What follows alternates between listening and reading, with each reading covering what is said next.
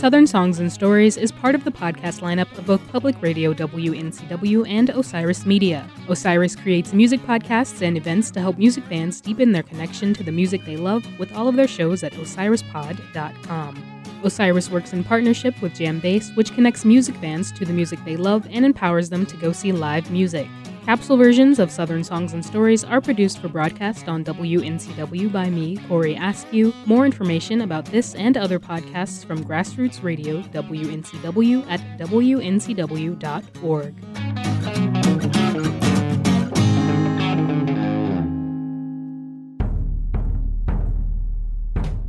Hello and welcome to Southern Songs and Stories. I'm your host, Joe Kendrick, with a preview of some upcoming episodes available on Public Radio WNCW, Osiris Media, Bluegrass Planet Radio, and SouthernSongsandStories.com.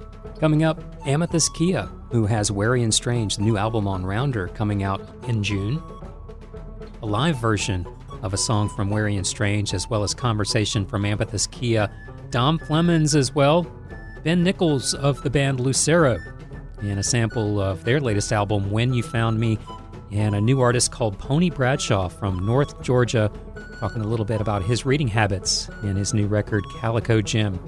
The music you're hearing now is from Dom Flemons. It's the tune Big Head Joe's March, coming from the second disc of added material of that Prospect Hill reissue. Here's Dom Flemons on Southern Songs and Stories. I guess early on, I came across a record that really got me interested in old-time music. It's called Old Time Music at Newport, and it was a beautiful little record of the Newport Folk Festival from 1963, and it featured some wonderful recordings of Doc Watson, Jeans Cottrell from West Virginia, beautiful recordings of Clarence Ashley, Doc Boggs, and then also Gene Ritchie. And that was one of the things that really got me interested in thinking about old-time music as something different from bluegrass. Before that, I would just mention Flatt and Scruggs, the Monroe Brothers, the Blue Sky Boys, the Kentucky String Ticklers, the Teneva Ramblers, who were the string band that was backing up Jimmy Rogers before Jimmy Rogers made records, and a great group there. Carter Brothers and Son, that's a great Mississippi group. The Mississippi Sheiks, Martin Bogan and Armstrong, and also the Tennessee Chocolate Drops, which is where the Chocolate Drops got their name from. Let's see, Carl Martin, his solo recordings are really wonderful as well. Yank Rachel, Sonny Boy Williamson the First. Those are some names I would mention of people that are kind of in the blues vein. That are a bit more string band, a bit more folk based. Even Muddy Waters, there are great recordings, the Complete Plantation recordings, where they are Alan Lomax's original field recordings of Muddy Waters, and he was actually in a string band at the time. And the lead player, Son Sims, actually recorded with Charlie Patton. So there's this sort of interesting through line between Charlie Patton and Muddy Waters through this fiddler, and so it's kind of an interesting album in that way.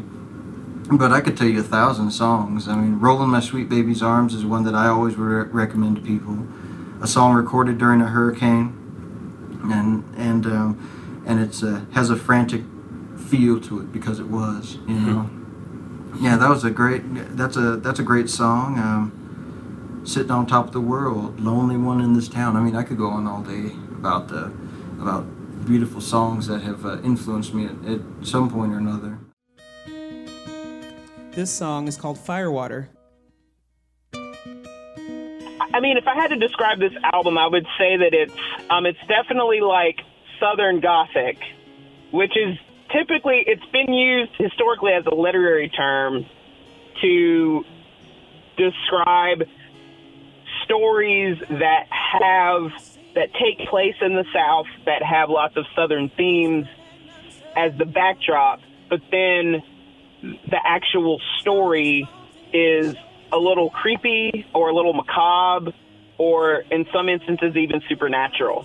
With this record, you're going to hear you're going to hear a little bit of country, you're going to hear blues, and you're going to hear there's like a couple of phrases that I kind of use that are definitely Appalachian. There's a song called Firewater that I wrote, where one of the lines is, I'm a ghost in the hall, a haint in the room, and haint is the Southern Appalachian term for haunt.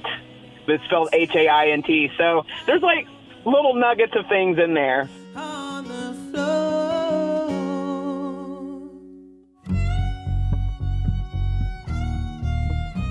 You're a pretty avid reader, am I right? That is true. I probably read more than I listen to music, yeah.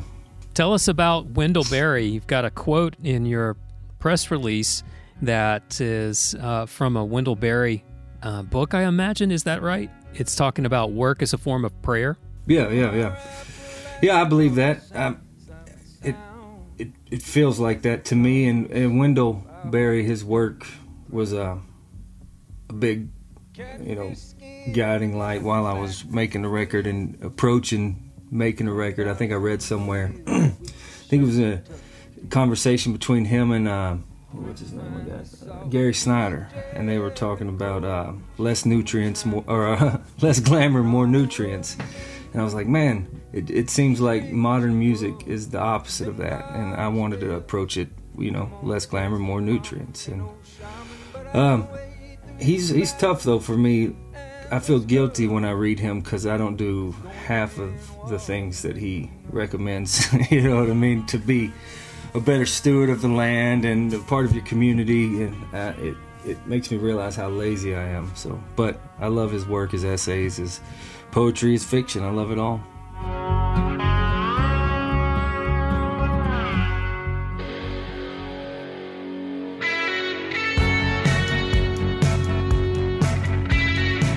Well, this is definitely a Lucero record, and it's definitely kind of a first for a Lucero record with the addition of synths. And if I threw out the names Foreigner and Love and Rockets, would that be too far off the mark as far as where some of this is coming from, or it has at least a parallel? Man, I love that. I'm a fan of both of those bands. And yeah, this was kind of I didn't want to make a retro record in any way, but I did want to touch into some of that nostalgia and some of that that sound that I grew up with just on kind of 80s rock and roll radio. Later when I was 12 and 13, I found my own bands, the punk rock bands or the local bands that definitely went into forming what Lucero might become. But there's those childhood songs that you can't escape from, your John Cougar Mellencamp and your Tom Petty, and yeah, your Foreigner and your Boston and all that stuff, all that radio rock from the 80s. There was a part of me that really wanted to incorporate some of that into Lucero songs, and this album is kind of my love letter to that era. I think we've still got a Lucero record, like you said. The songwriting is still, I think it's still kind of coming from the same kind of heart and soul. But it's nice to experiment with some different sounds from time to time. Lucero has been known to go different directions for different albums. Each one kind of has its own character. And so this one has its own character as well. Tune in for more from all of those artists in coming weeks here on Southern Songs and Stories, where we explore the music of the South and the artists who make it. I'm your host and producer, Joe Kendrick, reminding you that it always helps when you rate the podcast on the platform of your choice, and especially when you give it a good review. It helps other people just like you find out about these artists and the work we're doing here at Southern Songs and Stories.